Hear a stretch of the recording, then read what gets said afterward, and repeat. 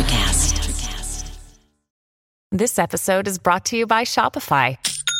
Forget the frustration of picking commerce platforms when you switch your business to Shopify, the global commerce platform that supercharges your selling wherever you sell. With Shopify, you'll harness the same intuitive features, trusted apps, and powerful analytics used by the world's leading brands. Sign up today for your $1 per month trial period at shopify.com/tech, all lowercase. That's shopify.com/tech.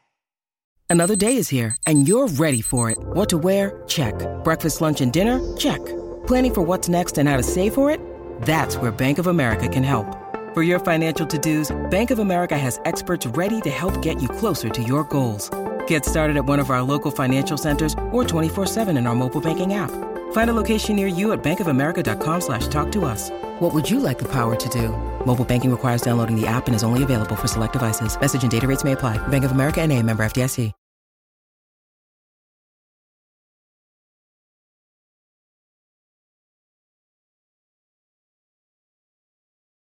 This is E2, Entrepreneurs Exposed, where we speak with all kinds of entrepreneurs doing amazing things in business and beyond. Support for E2 is brought to listeners in part today by Iristel, offering better Canadian telecom solutions. With Iristel Business Solutions, companies can streamline communications to reduce complexity and give employees better resources. Visit iristel.com/solutions for more info. That's iristel.com/solutions for more. And the Entrepreneurs Organization and a local chapter in Toronto, Canada. Are you a founder of a growing business? EO is the catalyst that enables entrepreneurs to learn and grow from each other. EO members are provided with a continuous cycle of peer-to-peer networking opportunities, monthly forum meetings, and world-class learning events. For more information on joining EO, visit eotoronto.ca and click Apply. So today is my chat with Jon Voight, the CEO and co-founder of Agility CMS, a cutting-edge cloud-based content management system, bringing flexibility and ease to the world of website development and management. Sorry, guys. Jon is also the host of the Agile Living Podcast, a show devoted to being more flexible, adaptable, and ready for change. You can check that out on iTunes and Google Play or wherever you consume your podcasts. Later in the episode, we talk about his new podcast, of course, but we spend most of the time discussing his incredible up and down 16-year-old journey as a software entrepreneur who's faced all kinds of challenges related to rapid growth, business partnerships, and personal health. So I hope you appreciate Jon's openness in this one as much as I did. So without delay, let's get to it. Here is Jon Voight.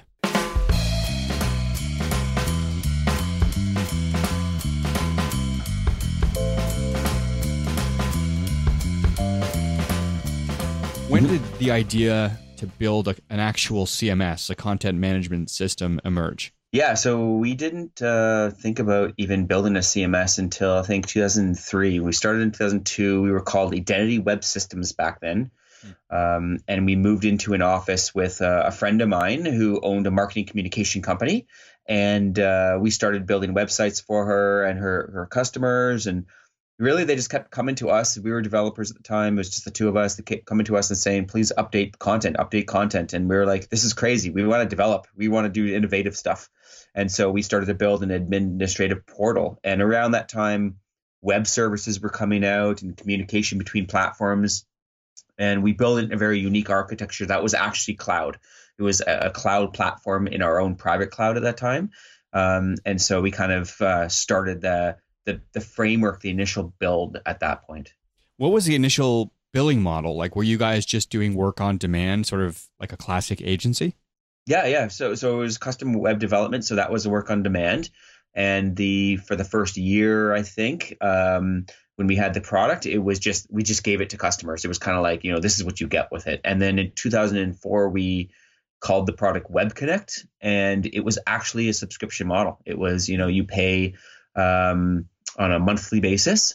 And it was a very small amount at that time because it was a very simple administrative portal just to kind of log in and manage your rich text on a page or lists of content. Different time, right? Was that SaaS model typical back then? Not at all. As you probably know, a lot of businesses are only really moving to SaaS now. And, even being in the cloud is hosted for you as a separate kind of application.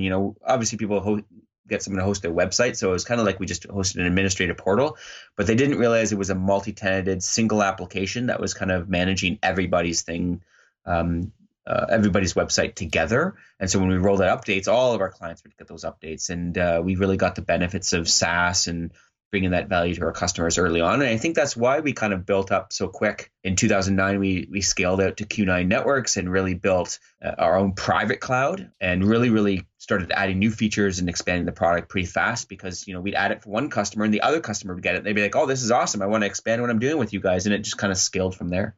Yeah, I mean, makes sense. 2009 was probably a big turning point for you guys. So sticking on the early days when SaaS was sort of unique, what was the inspiration for you guys switching to that model? Like, were you looking at guys like Salesforce or what Oracle was doing or anybody like that? It was kind of, we had this concept, what we actually called back then called Data Connect, which was, this system where you'd have different systems in the cloud or in hosting environments, and they'd all be communicating with each other and sharing data. And it was that kind of web services architecture, which is just allows you to develop on it really quickly because you can pull data or you can, push data. And this whole concept was just something that we felt was going to be huge in terms of pushing content around and helping customers connect. And we just said at that point, we wanted to build an architecture that was super flexible. It would work for any type of website. It would work for other types of systems where we could share data. And it was more just a passion for kind of this lower technology that was kind of newer in terms of web services and communication and to make it an open protocol. So it was more a nerdy reason than it was a business reason at the time, to be honest. And it really paid off because, everybody wants to pull and consume data. And we kind of had that architecture from the get-go. Interesting. Okay, so in 2006, big year for you guys, you win a Profit or Hot 50 award. Does this prompt like an influx of new business, or was it just kind of like a nice trophy to have in the office? Yeah. We won it 2 years in a row, actually, the Profit Hot 50. And 2006 was kind of the second year, and we became a gold partner with Microsoft, and we rebranded the product as Agility. So it was a huge year.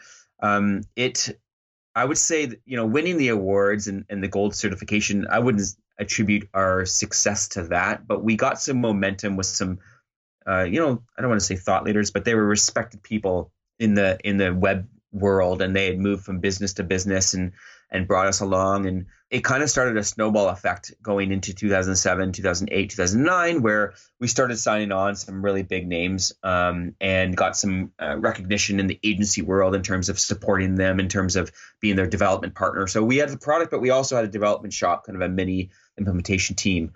And so we were helping a lot of agencies, and when they come to us and say build this, we're like, oh well, we have this platform to build it on. So it was just a natural flow. So definitely in the early days, our professional services massively helped the adoption of our product. And then as we brought on Chorus Entertainment and Cineplex Entertainment, and all these media companies, and then got in some agencies, we were bringing in some big names, which then obviously helps you kind of win new solutions and buy over other customers that don't know who you are necessarily, but then see you with other big names. Are the agencies the sales force at this point? Like, are you using them to bring in business, or are you circumventing them to try and go direct, or a combination of both? Like, what was going on? Yeah, it was a hybrid for sure. I would say a lot of the bigger names were coming through agencies, which was great because we didn't have the relationship, so we couldn't get in there. But Chorus Entertainment, Cineplex, Scotiabank, all of those came in a short period, and it was actually the same person who got us into one, who got us into all the others.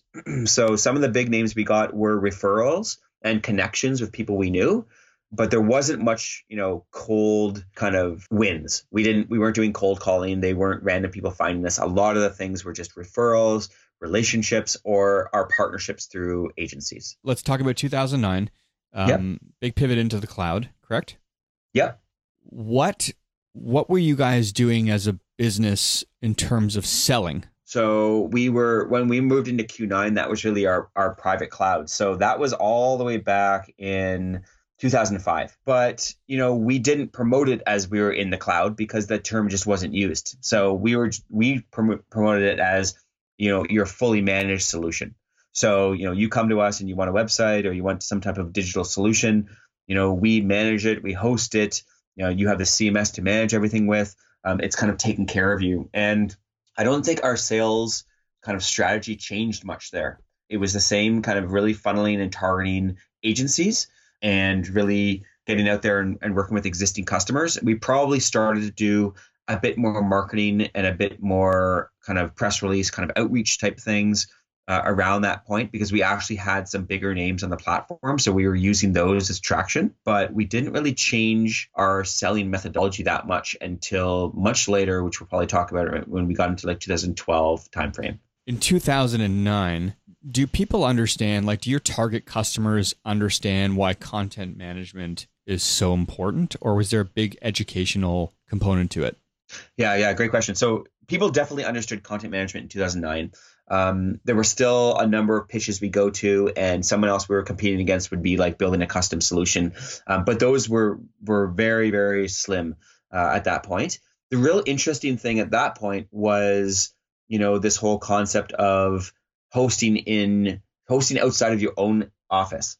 So, and whether it was called cloud or not at that point, it was a disconnect for IT companies or IT teams in companies to let go of that website hosting in their office. Yep. And so we were fighting with that. We were fighting with the whole concept of, moving stuff into the cloud, even though they weren't calling it cloud necessarily. But it was like we were saying, don't worry, you'll have the same security, you'll have better security because we can monitor it. You'll still be able to integrate because we'll allow those kind of capabilities. But some companies just would not do that. They say, no, it has to be hosted in our environment. It's our IT policy. And, I would even say, 2 or 3 years ago, we were still bumping into that sometimes. It's pretty crazy, So, it's just that mindset of certain people locked into that. I want the control. I want it in my environment. And with some systems where you have to do big integrations and you got to tie in with other databases, there is some security in that and some other things. But nowadays, most of those things have all been resolved. Got it. So, okay. So the business is, 7, 8 years old. You've got traction. You're growing. You founded the business with a co-founder, your business partner, back in 2002. Can you just talk a little bit about what the trajectory was for the business, how you guys were aligned, if you were aligned as partners? Yeah. I think, when we first started the business, we had a lot of aspirations and a lot of things we were really excited about. And we had a lot of alignment of kind of where we wanted to go.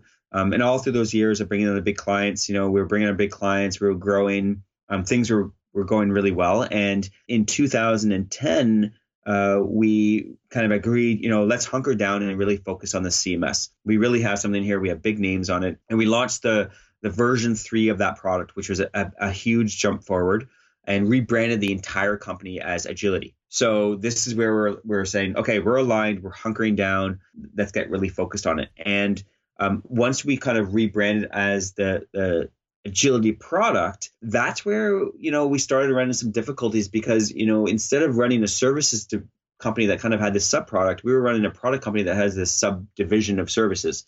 And we ran into all sorts of problems in terms of, strategically, what do we focus on? Are we trying to make this initial sale? Are we trying to expand the product? And the product was not at the point where it could really sustain itself financially yet. So we were pulling money between the divisions, and things got a little bit more intense in terms of, if we make the wrong decision, how is that going to affect us? So I would say we were really aligned on wanting to make it a product company and going that direction. We weren't fully aligned on how we were going to do that. And did we keep the services? Did we not? And I don't remember the exact year, but there was one year, I think it was 2011, we made the decision to get rid of services. And so we got that out of the company and gave that to our partners. And it put a lot of pressure on us as a company because it was funding our product. And so you sold this division off? We didn't sell it. What we did is we had partners already, like agencies and development shops we were working with that were building on the product. And we financially gave those customers over to those partners. So we gave them away. And in hindsight, we'll probably talk about that in a little bit. We should have made it a subdivision and sold it as its own entity. We didn't have investment, and the product couldn't sustain itself just by itself. So, there was a lot more pressure on Mike and I to figure out what we were doing. When you need mealtime inspiration, it's worth shopping Kroger, where you'll find over 30,000 mouth-watering choices that excite your inner foodie. And no matter what tasty choice you make, you'll enjoy our everyday low prices, plus extra ways to save, like digital coupons worth over $600 each week. You can also save up to $1 off per gallon at the pump with fuel points. More savings and more inspiring flavors make shopping Kroger worth it every time. Kroger, fresh for everyone. Fuel restrictions apply. At the time, in retrospect, was the idea to simply remove this distraction so that you could double down on product? What were the other benefits of just getting this off your plate? Yeah, 100%. So we really saw the value in the recurring revenue. We really saw the value in the product. And what we really wanted to do is focus 100% on the product, because what would happen is we'd sell a solution and we'd build a solution for a customer, a website, or some other application on top of Agility. But, when it comes to launch time or whatnot, there'd be all this pressure to get it done. And we'd have to take product developers off the product and put them on the solution. And it was just, it was slowing the development of the product. The problem is we'd built up some money and some equity there to be able to invest back in the product. The problem was we got rid of that division and then had the product. But we didn't really have a flushed out way to scale the product quicker. We thought, it's just going to scale really fast and cover its costs pretty soon. So we'll be able to do it. But that whole time took much longer than we thought, and it kind of chewed up that budget. So it put us in a much tighter position of, how do we fund this? We had thought about getting funding and raising money, and we'd bounced back and forth on that, and neither one of us could agree. So we kind of didn't.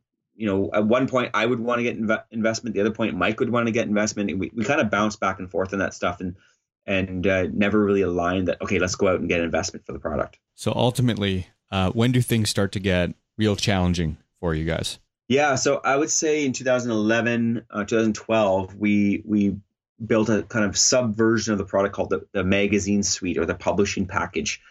Depending on exactly what time. And this was a version of the product that was geared towards publishers and like online magazines. And we actually got quite a bit of traction with this product. And it was a great product in many ways. And Mike was spearheading the marketing and sales, which, I think, it was some of the best work we've ever done in terms of marketing and selling and getting out there. The problem was it was a very difficult industry because we were competing against smaller CMSs like WordPress and platforms that could be spun up for free.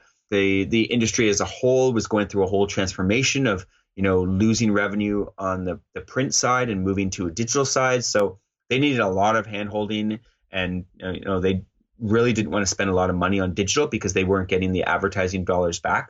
And so in hindsight, Mike and I have talked about this many times, it was kind of the wrong industry for us to chase. And our product itself was overkill for it. So our product's really flexible, really good with integrations, really good with media sites and heavier things. But with these magazine suites and sites, they just need publishing, which is, fairly straightforward for a CMS. And so, WordPress and these other platforms were really geared better for them. So, we did a twist there and tried this kind of sub product, and it really was the product was overkill and it wasn't the right fit. So, we had about a year and a half, maybe 2 years there where Mike and I were butting heads about, that decision and the direction we were going to take it and what we want to do. And it really got to a point where we both were like, just, this isn't working. We need to change something. I was ready to move on. I'll be honest. I realized, Mike and I started this a long time ago, and I was willing to step back and let him take it. And for about 8 months in 2013, we were in these discussions about what we're going to do with the business. And it kind of just kept on going in circles of what we wanted to do. What were the options? So, okay, there's the two you mentioned, right? You buy Mike out, or he buys you out. You can come to some sort of alignment and move forward together. You can come to alignment on the idea of raising outside VC money or whatever to get you to the next, to provide a bridge, get you to the next phase or whatever. Like, what else were you exploring? Yeah, those are the main ones we were exploring. The other thing is shutting the whole thing down, which, obviously we said once to each other, but we were like, this doesn't make any sense. We have huge customers. The product is a viable solution. It's a great solution. It just would not have made sense. But obviously it's always an option for any business. And we kind of bounced all these different options around, and really it was the three main ones was I'll buy Mike out, Mike will buy me out, or we'll try to sell it to someone. Really, those were the three real main ones, because getting an investment didn't really make sense at that point, because it was Mike and I that couldn't agree on which direction we wanted to take it. You ultimately make the decision to buy your partner out, buy Mike out. What happens next? I don't know about Mike, but I'm pretty proud about how we managed it together, because we were in some tense times, and I made an offer to Mike, and we kind of talked about it for a couple of days, and within a day or two we kind of said, okay, let's go in that route. Within 3 weeks we had it legally done, signed, and Mike was free after 3 weeks. So crazy turnaround, and he still stayed on as a shareholder partially for a couple years, and just as the payout happened and how it worked out.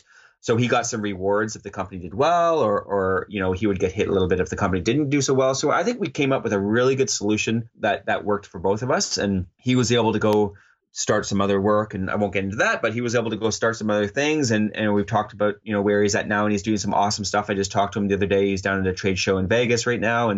And it's really interesting to see how we both moved forward from that. And that was 5 years ago now, which is crazy. Okay, so 2014, brand new vision under your stewardship, new site, new reframing of the product. You're now a single central hub platform.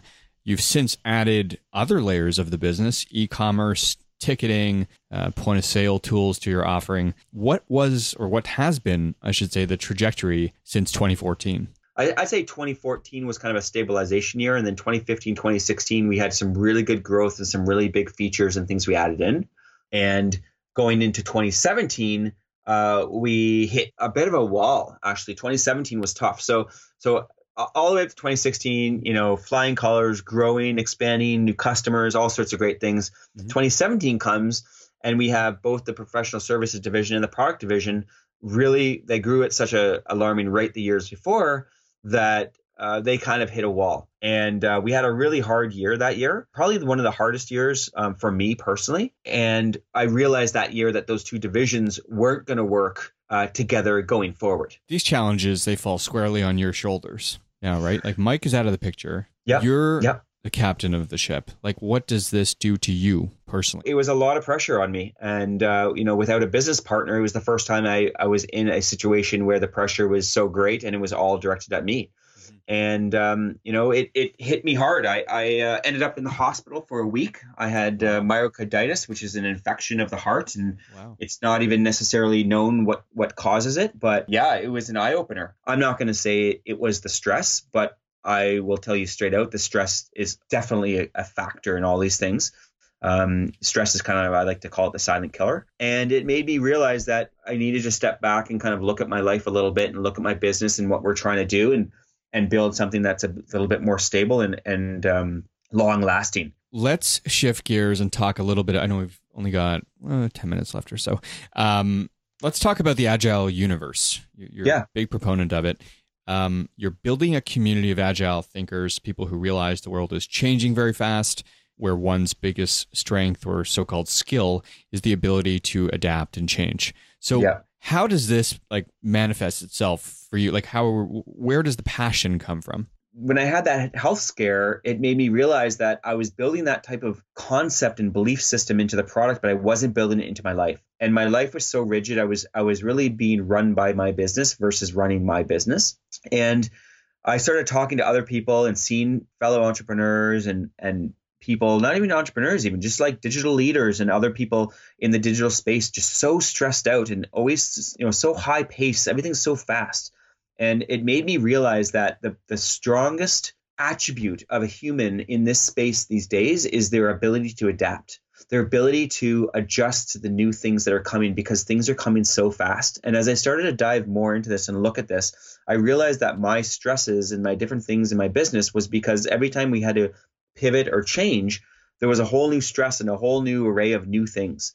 And as I started talking to some people, they were telling me about little things they had done to adapt and change. And, it really resonated with me. It's the way the world's going. And I really feel it's the biggest skill and the most important thing, not only for success, which is obviously what a lot of people want to get, but also for balance. If you can't adjust, if you can't adapt, you're going to be stressed out all the time. And there's so many techniques and there's so many things coming in this world from the health side as well that help us adapt and help us cope with these things. And it needs to be more aware and it needs to be more upfront, because we can't be a society of people moving forward in an ever increasing speed and not deal with the stress and deal with the capabilities to make ourselves be able to handle it. Starting with some learnings and some takeaways, and I'll try and bucket them to get a little bit more focused. So in terms of challenges that individuals were facing and then overcame them with this sort of a unique ability to adapt, were there patterns that you saw? The first thing is like a mindset. They had a mindset that they knew that they needed to change or adjust things, and they worked on that. So it's that mindset of accepting the fact that, things are happening really fast. I realize that, I see that. If I don't do it and follow up and change and adjust, I will fall behind. And that mindset and accepting that mindset and that way of being. And then the next thing is actually doing something about it. And the first thing, most of the people, when they did do something that was very transformational or very adapting, very, very agile, most of the time they were in a very healthy state. They were in and this is some of the problem that we all have, is that we're so caught up in it already. We're already not in that healthy state. And that healthy state is a focused mind, a physically able body. You have to be physically able to and performing at a high level health wise to actually do a lot of this stuff. And I know a lot of entrepreneurs that work out and they do all these things physically, but they forget about their mind, habits and patterns that you do. So that would be the second thing, is that, a lot of these people that are very successful in certain areas, they're relentless at doing a habit or a pattern. And this is a whole new thing that I'm really on. A lot of the things I learned about this over the 3 months on the road and continuing my conversations as we continue the podcast. There's a lot of people that are building in these habits of success, I would like to call them. They're habits that do religiously, and, you're not going to wake up overnight, make a decision, be successful, or be happy, or be anything. It takes work, and it takes repetitive work. I know Dan DePany talks about willpower and the concentration of the mind. And I just love his talk around the fact that you need to control your willpower and have the will to do something. And that really is your habit. If you're constantly the same habit, you will eventually get the result. You can't just say, I'm shooting for this result and hopefully it gets there. But it's you need to build up the muscle, right? Like anything else. Yes, exactly. Like willpower just doesn't, like, you can't just, this is why diets don't work. I'm going to shut on diets for a moment. 100%. But like, you're not just going to wake up tomorrow and say, I'm not going to eat any more sugar. And it's not sustainable. Like, your willpower just won't get you there. But if you want to stick a stake in the ground and say, my goal is to eliminate sugar, and just have that as sort of your BHAG and work toward it, you got to sort of like work up to it in order for it to be sustainable long term. Yeah. But the great thing and the lucky thing for everyone listening is the fact that willpower is like a muscle. Habits are like a muscle. The more you do them, the stronger and easier they get. Well, so it's huge, so you get the snowball effect. And this is a lot of my vision of how I want to kick off this whole belief system and this whole new revolution in people. I want people to realize that, start with small habits, start with these small things that improve your life and make you more flexible, make you more agile, and it gets easier and easier. What about on the business side? What patterns are you seeing there? It's very similar. It models a similar idea because, every business is run by people. So, the businesses that are able to adapt and adjust and shift the quickest are the ones where the people are taking care of themselves in those ways. But they're also the ones that are the closest to their community, to their customer base, and building a community and learning from them and connecting with them and understanding, where is the world going? Oh, okay, it's going this way. Let's change and pivot and shift, right? So, the businesses that can change and shift are really doing well. And that's why I think you're seeing a big this has probably been going on for 10 years, but a big shift from the big, huge businesses to these smaller businesses. It's much easier to create a business these days. Small teams are doing amazing things that only big companies used to be able to do because they're more agile, they're more flexible, they can be quicker. The statistics are there to support what you're saying, John. I mean, 52% of Fortune 500 companies have disappeared in the last 15 years. Yep. A number of big names have gone bankrupt, very recently. In the last few minutes, where do you want to point listeners to first with respect to your company, Agility, and the CMS stuff? And then, of course, next, for those that are interested in learning more about the agile stuff that you're working on. Yeah, for sure. Well, you can definitely check out our website at agilitycms.com and reach out to us there if you have any questions or want to learn anything more about our product offering and what solutions we've helped customers solve. And then for the podcast, it's called Agile Living: An Entrepreneur's Journey.